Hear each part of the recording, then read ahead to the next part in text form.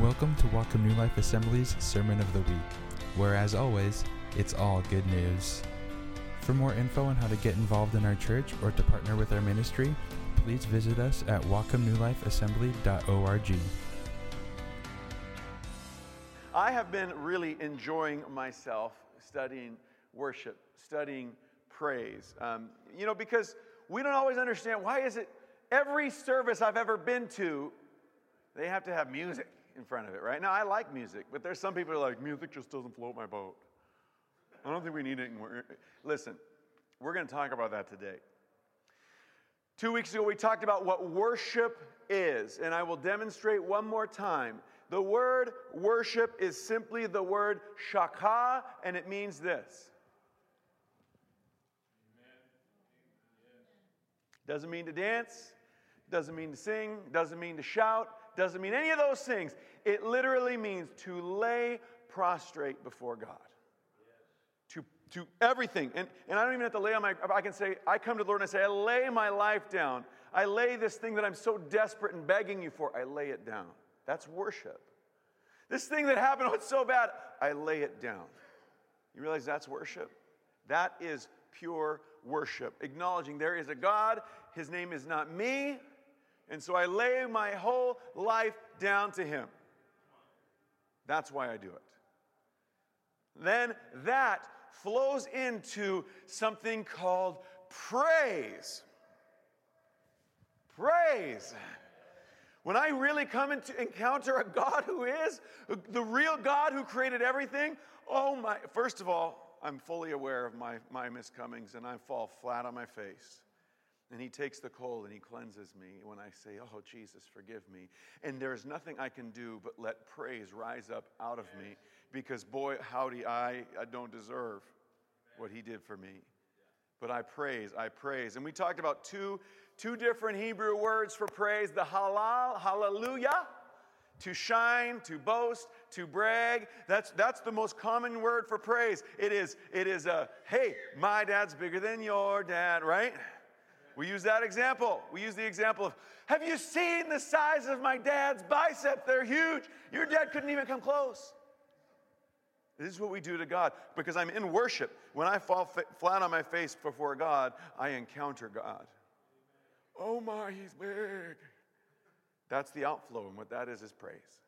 The halal. I'm boasting in God. If you're going to boast in the Lord, right? Right? And so that's what we talked about last week. And then we also jumped into the word yada, which means to shoot, to cast, to give thanks, to confess. This is the example we used was when Jehoshaphat sent the choir in first. Right? Because when I let praise rise up, no matter what my circumstance, I am wielding a sword. It is warfare. When I give thanks, when I praise in all circumstances change. And even if they don't, I do. My perspective of them, it's not even that big of a deal that my bank account's got drained right now. Honestly, when I encounter a God who is, oh my goodness, He's so big, oh, praise God. And the things of earth will grow strangely dim. That happens when you praise Him. I made that part up to the song. We're allowed to make up new songs to the Lord, right? It's biblical. Amen. So that's where we have been. Those two things, three things, or however many you want to count them as, they can be very personal and very intimate, and they should be. But today I want to talk about praise through singing, through music, which for some reason has always been a part of church history. And then we're going to show you why corporate singing not only is fun and, hey, it's a bonus. No. Corporate singing, coming together, not just me all by myself singing whatever song I want. Corporate singing is vital to your walk with God. Amen. There's a great push in our culture to separate yourselves out. I can do my own thing. I'm going to just go ride a horse and you can do that. Go do your own thing. Go ride a horse and praise God, but you best come back together in corporate praise. Because something happens that we're going to talk about today that is God ordained, God purposed, and will make you more like Jesus than if you never come together as a corporate worship expression. It is vital. First of all, music was not an afterthought of creation.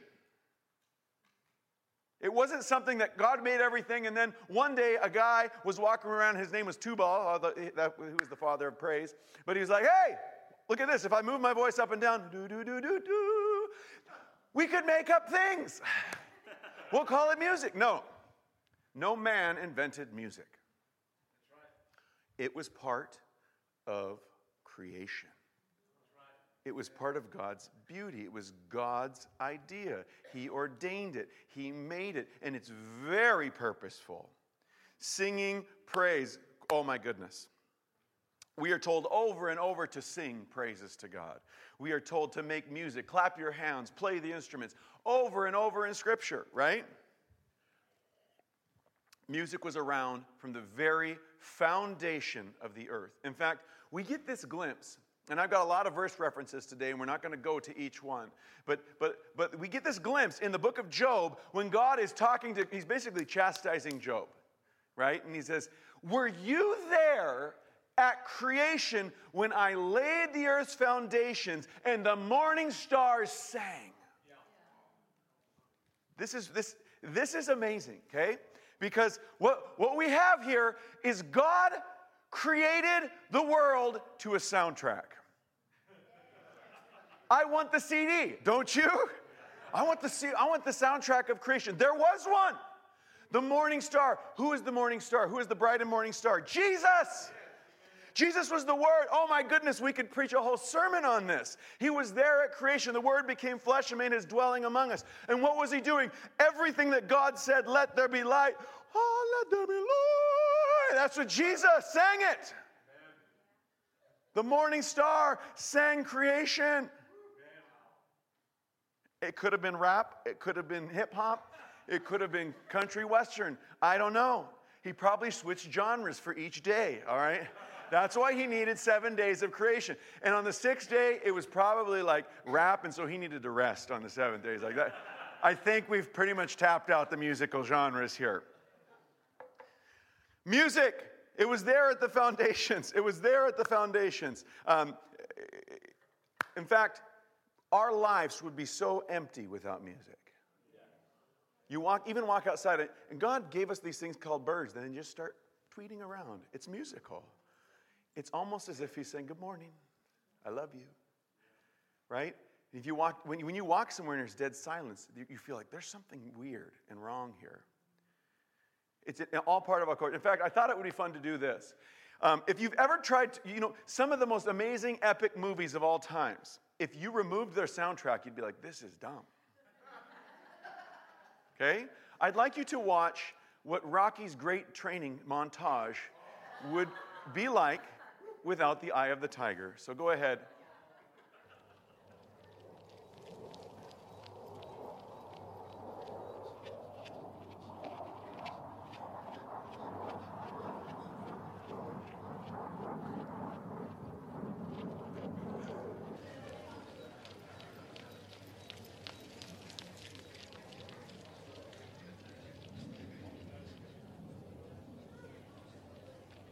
I can make it real awkward. Hey! All right, that's good. We'll stop there. It goes on and on. You get this guy counting down his push-ups. It's like, 1, 2. It's dumb. It's like, wow, that was a really weird, awkward movie. And I don't have a high-quality version of this, but go ahead and play my next one with music. We're going to get ready to run after this.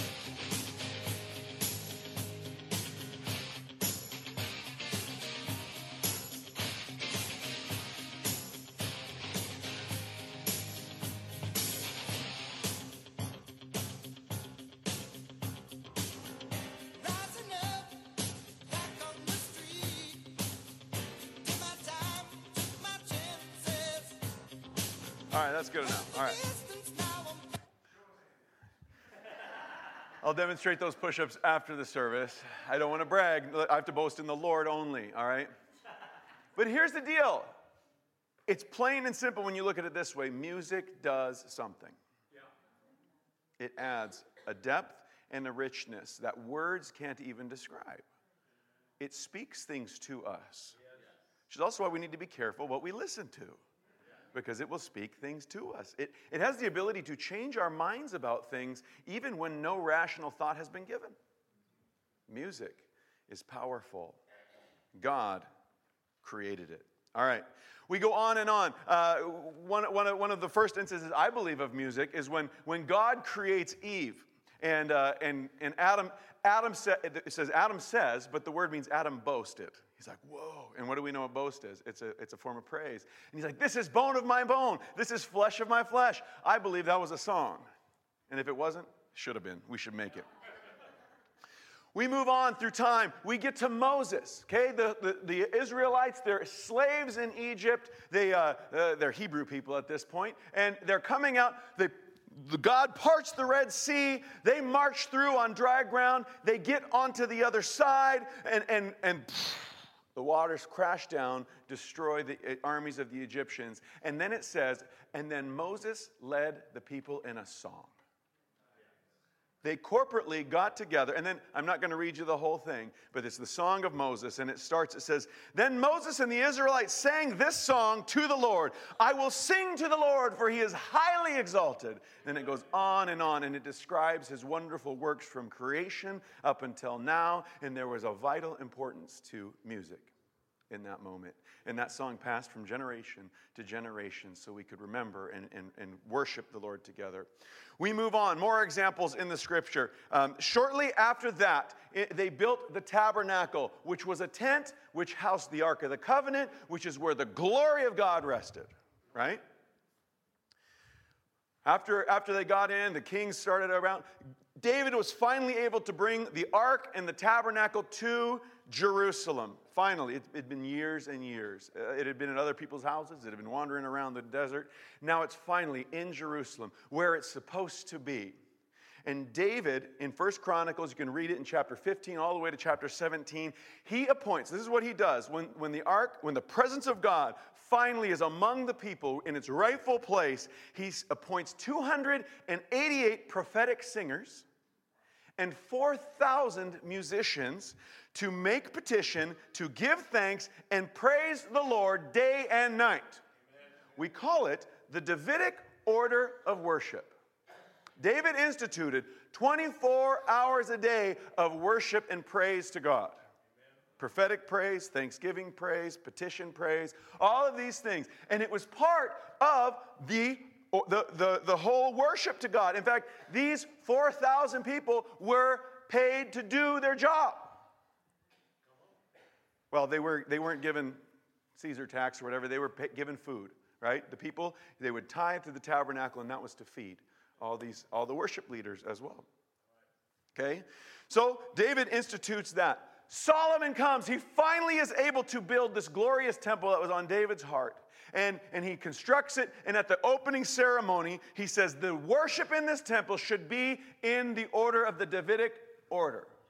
What's he saying? We need to have 24-hour worship and praise in this temple to glorify and keep the people worshiping God. That's in 2 Chronicles 8, 14 through 15.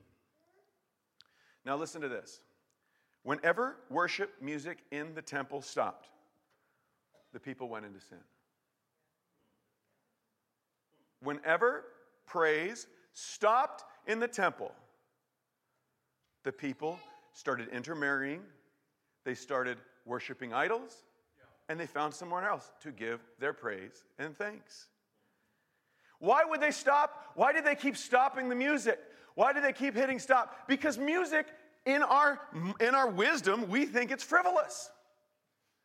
You know what? The budget's getting a little tight. Let's cut the worship leader. We still need the priest to offer the sacrifices or our atonement won't happen, but let's cut all the music program, and you know what? We'll do it once in a while if we can get somebody. And as a result, the people go into sin. There's something about corporate worship and praise that keeps us focused in the right direction. You see this over and over. Jehoshaphat, he was one of the good kings. There weren't very many. But when he repented and drew the nation back, what did he do? The first thing he did, you read this in 2 Chronicles 20:20, he reinstituted the Davidic order of worship. And every single king that led the nation back to God reinstituted the Davidic order of praise. You've got Joash, Hezekiah, Josiah. They all had to reinstitute it because the people had stopped it. Folks, corporate expression through music is an important part of your faith. Even if you can't carry a tune, all right? Now get this, and this is the one I want to read because it makes me happy. So after all this time, they keep pressing stop on the praise, and they keep going into rebellion. Finally, they get turned over to the curse for their rebellion, which God had spoke from the very beginning, which was exile. Right? Israel's the first to go, and Judah follows. Judah goes in and gets captured into Babylon. Right? After 70 years, the time of fulfillment had come. And finally, I'm going to open to Nehemiah. We got Ezra and Nehemiah. They get to go back and build the temple because God is going to reinstitute some things here. And he moves upon the heart of Nehemiah, and he moves upon the heart of the king in that time to allow them to come back. Okay? So, I want to get to my spot here. So, Nehemiah 12, 31 through 47. It'll be on the screen. I'm reading out of the New Living today. It says this. Let me make sure. Nehemiah 12. Okay? This is Nehemiah. This is once the walls were completed. They completed the temple. They've completed the walls. And this is the big pomp ceremony to praise and worship God for what he'd done. It says this. I led the leaders of Judah to the top of the wall. First of all, can you show my picture? I have a picture on there. I just got to brag for a second. Not that one. Next one. Yep. That's me on the walls of Jerusalem, everybody, just to brag a little bit. Me and Pastor Tim from Birch Bay Bible, we walked the Rampart Wall. It was awesome, any part of it. Different wall. Nehemiah's wall got destroyed, but we were close enough, same spot. So Nehemiah led the leaders of Judah to the top of the wall and organized 2 large choirs. Speaking of choir, if you'd like to join our Easter choir after service today, please join us in the fireside room. All right. What did the choirs do? To give thanks. One of the choirs proceeded southward along the top of the wall to the dung gate. Hoshea and half of the leaders of Judah followed them, along with Azariah, Ezra, Meshullam, Judah, Benjamin, Shemaiah, and Jeremiah. Then came some priests who played trumpets, including Zechariah, son of Jonathan, son of Shemaiah, son of Matthiah. They really like to know your ancestry in these days, all right? And Zechariah's colleagues were these people as well. They used musical instruments prescribed by David. Davidic order here, folks. The man of God, Ezra, the scribe, led this procession. At the fountain gate, they went straight up the steps on the ascent of the city wall toward the city of David. They passed the house of David. It's important. They passed the house of David and then proceeded to the water gate on the east. The second choir, giving thanks, went northward around the other way to meet them. I followed them together with the other half of the people along the top of the wall, past the Tower of the Ovens to the broad wall, then past the Ephraim gate to the old city gate, past the fish gate and the Tower of Hananel, onto the Tower of 100. Then we continued on to the sheep gate and stopped at the guard gate. Here we go. Then the 2 choirs that were giving thanks proceeded into the temple of God, where they took their places. So did I, together with the group of leaders who were with me. When we went together with the trumpet playing, priests Elkiam, Mishiah, and Minamin. Boy, I should have practiced these names before I got up here.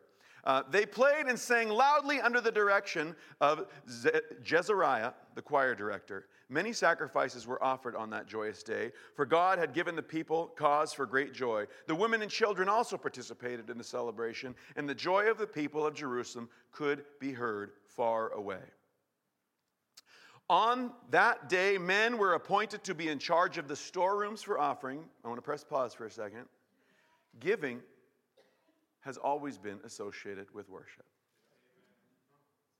On that day, we need storerooms because we've got to choir of 4,000 people.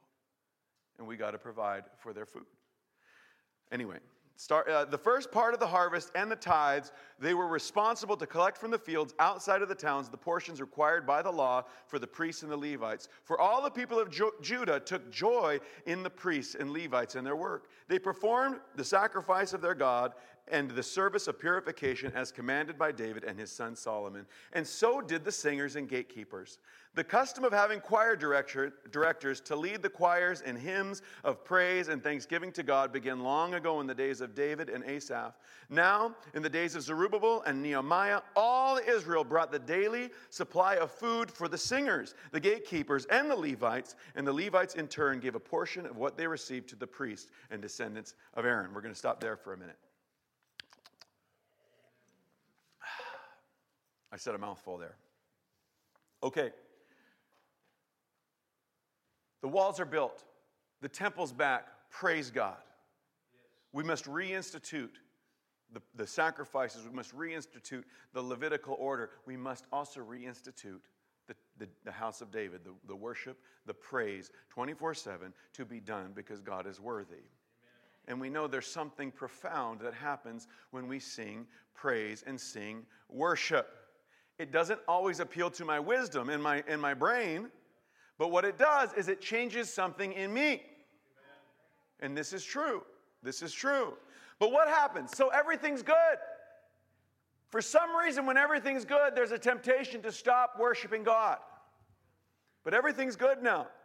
After 70 years, they've been restored. Great praise, great shouts, we restored everything just like God wanted it to be. And Nehemiah, who was the cupbearer of the king back in Babylon, was only allowed to be there until that was all done. And then his job was to go back and work for the king in Babylon again. And so he does. Okay? Nehemiah goes back to Babylon to taste the wine so the king doesn't get poisoned. I don't know how many years he was there. It was at least a few. But in the very next chapter,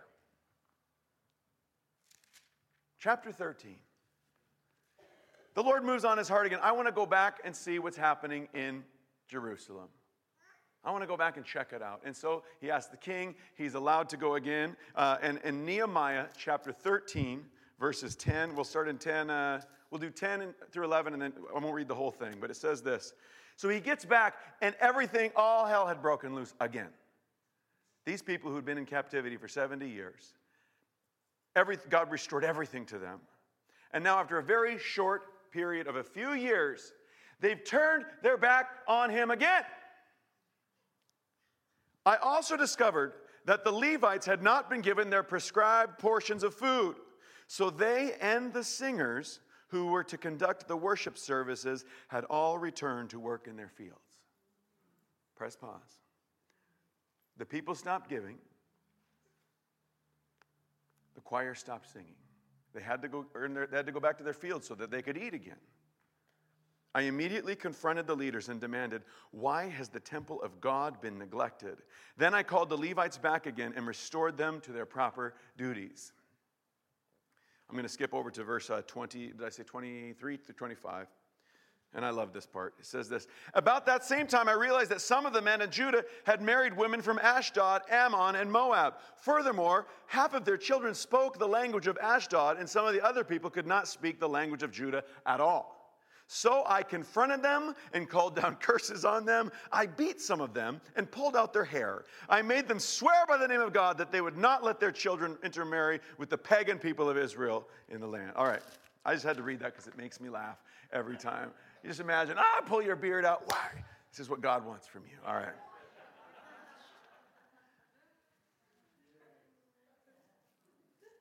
Here's the deal. When worship stops, when you stop worshiping, you will start to do the dumbest things that you never thought you would. Because the human being is designed to worship. The human being is designed to praise. And if you do not cry out to God, you will cry out to whatever makes sense to you in the moment.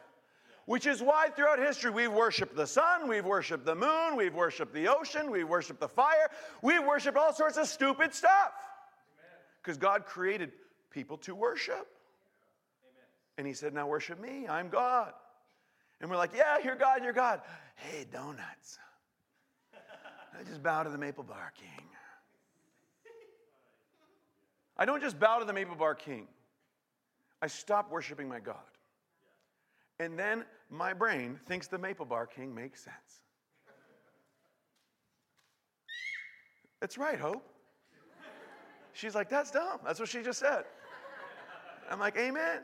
But that's what happens when you stop worshiping. And it's not just, I'm going to go off into the woods and worship by myself.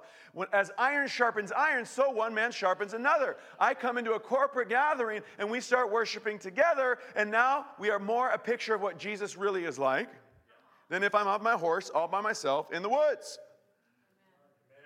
And so Larry, sorry, not Larry, he's here today. Bob's like, I'm going to worship the Maple Bar King. The rest of the body of Christ is like, Bob, that is dumb.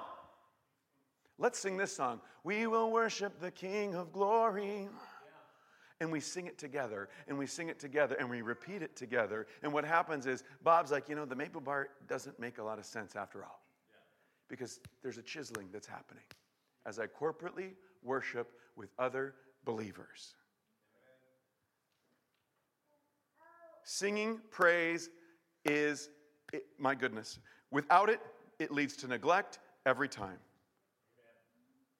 It's all over the New Testament as well. We go on and on. After the Last Supper, when Jesus, he broke the bread, and then it says they sang a song together. I don't know what they sang, but it was probably As the Deer Panteth for the Water. I'm pretty sure.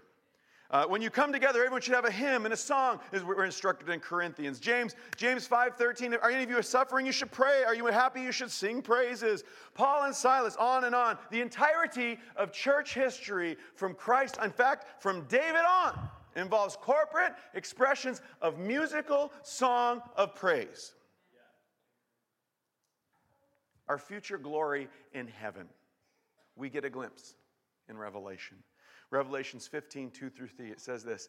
I saw what before me seemed like a glass sea mixed with fire. And on it stood all the people who had been victorious over the beast and his statue, and the number representing his name. They were all holding harps that God had given them, and they were singing the song of Moses. That was the one song we mentioned. Isn't that interesting? They were singing the song of Moses, the servant of God, and the song of the Lamb. Great and marvelous are your works, O God, the Almighty. Just and true are your ways, O King of the nations.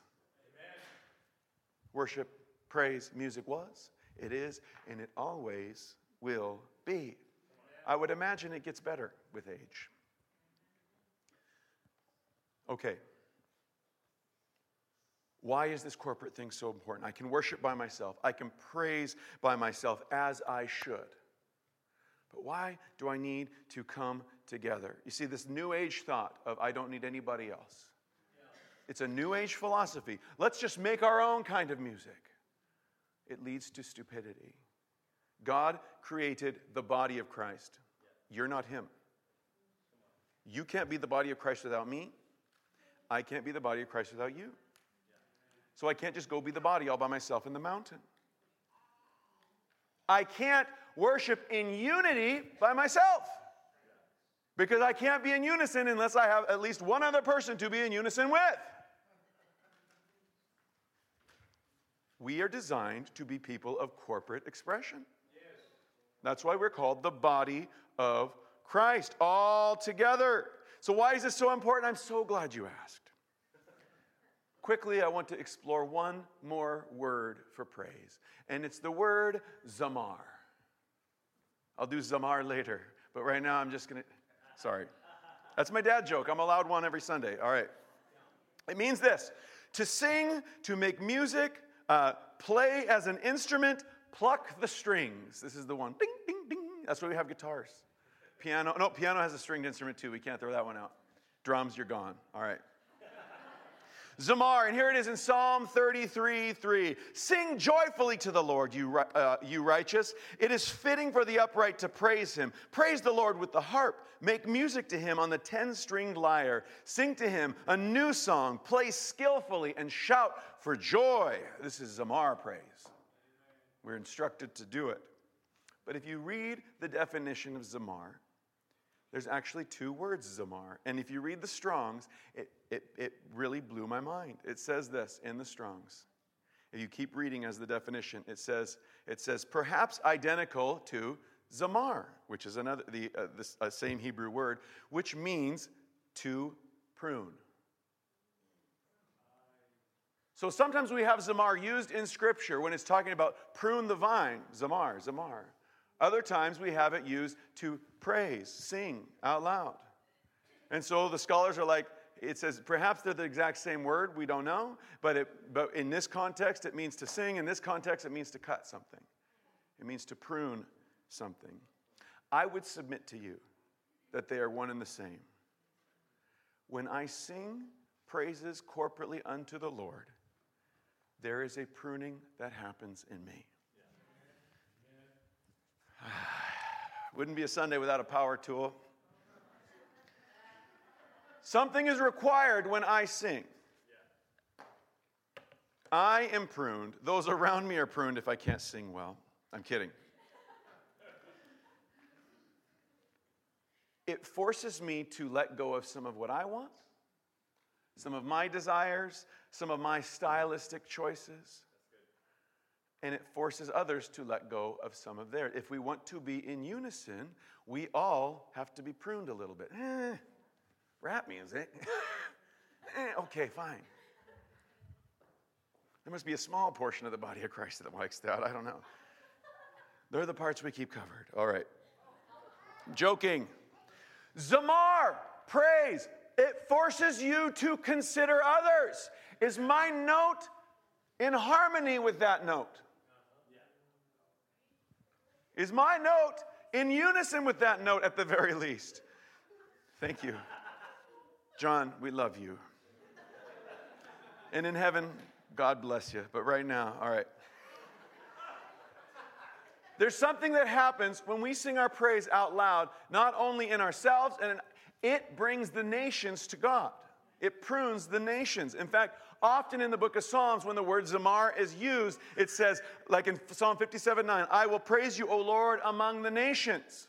Why do I need that? Because the nations need pruning. The nations, we need it. Do we need pruning as a nation? My goodness, we need pruning. I will sing of you among the peoples. There is a pruning that happens through musical expression corporately. It is vital. It is vital to sing corporate songs of praise to Jesus. And if we don't, sin is easily encroaching upon us. We need each other. We need each other even in praise. As iron sharpens iron, like I said, so one man sharpens another. I'm a dull axe without another iron to sharpen against. You need the church. You need corporate expressions of the church, not just to float your boat, but to help your boat become a better boat. C.S. Lewis, in his book Mere Christianity, talked about this, and it's just something that stuck with me the last week. He's talking about the real expression of what the body of Christ, what church would look like, and he says this, and I'm going to just give you a loose quote. He says, the true expression of what the church is supposed to look like, none of us would truly like. Because it would require all of us to give up something. And I'm like, wow, that makes so much more sense. We've spent hundreds of years trying to create churches that appeal to what I think the church should look like. When the truth of the matter is, when I come together as the body of Christ, there should be something that I'm laying down in a sacrifice for others. Jesus said, greater love has no man than this, that he would lay down his life for a friend. So when I come together with even 5 people, if I'm demanding what I think should be, what church has to look like, the song choice I want, all of those things, I'm not even getting into worship. Because I've laid nothing down. I'm going to start a new church, and it's going to be like this, and we're only going to do rap music. I'm going to go up into the mountains and do all my own thing. I'm only going to praise by myself. Well, guess what? You're going to be a weirdo. I tell my kids this. Sometimes like, it's not hurting anybody. And I'm like, listen, it is part of my job to stop you from becoming a weirdo. I said this to my son just the other day. And what you're doing is weird. There's no harm in it, but it's weird. So stop it. Honestly, that's godly advice because we're called to live with other people. Amen. We're never called to be an island unto ourselves. And so I'm like, son, don't be weird. That's part of our jobs. That's why we come around each other. Oh, that's weird? I didn't realize that. Maybe I won't do that anymore. Ting, ting, ting. That's part of praise. And when I enter corporately into praise together, it requires me to die to myself and defer to those around me. And that is laying down my life for a friend. Corporate praise prunes and revives a nation. You cannot have unity without the rest of the body of Christ.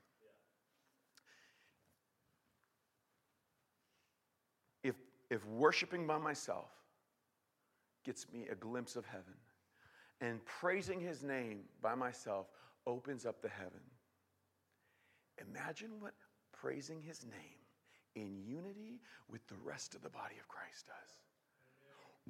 There's no stopgap now, folks. That's why the nations repent when true worship is happening. I want to read this in conclusion, and I know I'm a little over, but this is beautiful. How many would say that unity is something we value? That's why we praise. But Psalm 133, it's a short psalm, and I'm going to read the whole thing, and it says this: how good and pleasant it is when God's people live together in unity. It is like precious oil poured on the head, running down the beard, running down on Aaron's beard, down on the collar of his robe. It is as if the dew of Hermon were falling on Mount Zion, for there the Lord bestows his blessing, even life forevermore. Amen. I can't have unity off by myself in the mountain. I can have unity with you weirdos. And when we defer to one another, and this is why we corporately praise. I'm letting go of something, you're letting go of something. We are saying, God, none of that matters. You matter, and we together sing your praise together. There he commands his blessing. Amen. Some of you have been walking around without the blessing of God because you've neglected the body of Christ. Or well, we've got to come every Sunday, of course. No, but you're not laying anything down. You're demanding. We are going to usher in a revival that will bring the nations to Jesus Christ simply by worshiping in unity. Amen. And praising in unity. Could I get my worship team to come back up? I thought the only appropriate way to conclude this message was to sing corporately together. Amen. There's all sorts of other scriptures I wanted to get to today, but if you'll stand with me. We are going to praise the name of Jesus. Just a few minutes. But I want you to defer and lay your life down. Sing in harmony. Listen to those around you as you lift up a praise unto the name of Jesus. You see, it has to be unto Jesus. I can lay my life down for anybody, but I'm not actually laying it to them. I'm doing it to Jesus. That's where the blessing is. So we're not laying my life down I'm laying my life down unto Jesus for you. So let's do that together. Do you guys love Jesus? Has he been good to you? Yes. If you've never accepted Christ, it is simple as calling out his name. You will receive forgiveness of your sins, even life forevermore. And I would encourage you, as we corporately, as the body of Christ, sing praises, give your life to Jesus today.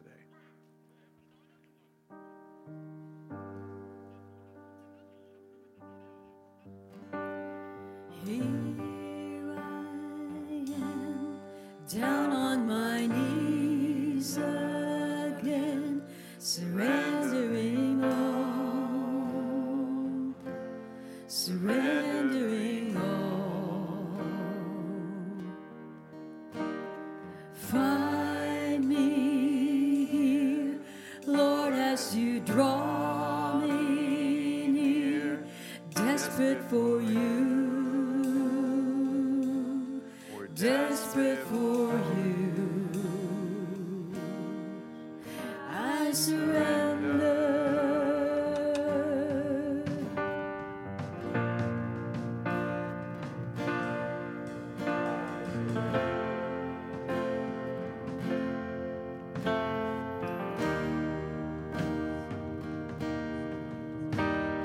Drench my soul as mercy and grace unfold. I hunger and thirst. I hunger and thirst. With arms stretched wide, I know you hear my cry. Speak to me now. Speak to me now. I surrender. I surrender. I want to know you more. I want to know you more. I surrender.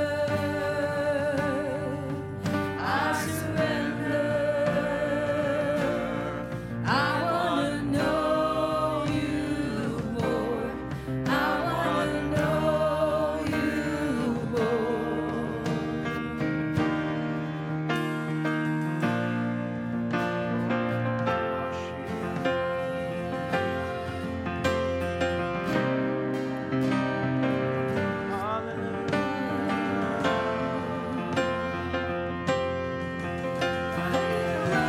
Rushing wind, Jesus breathe within. Lord, have your way. Lord, have your way in me. Like a mighty storm, stir within my soul. Lord, have your way. Lord, have your way in me. Like a rushing wind, Jesus breathe within. Lord, have your way. Lord, have your way in me. Like a mighty storm, stir within my soul. Lord, have your way. Lord, have your way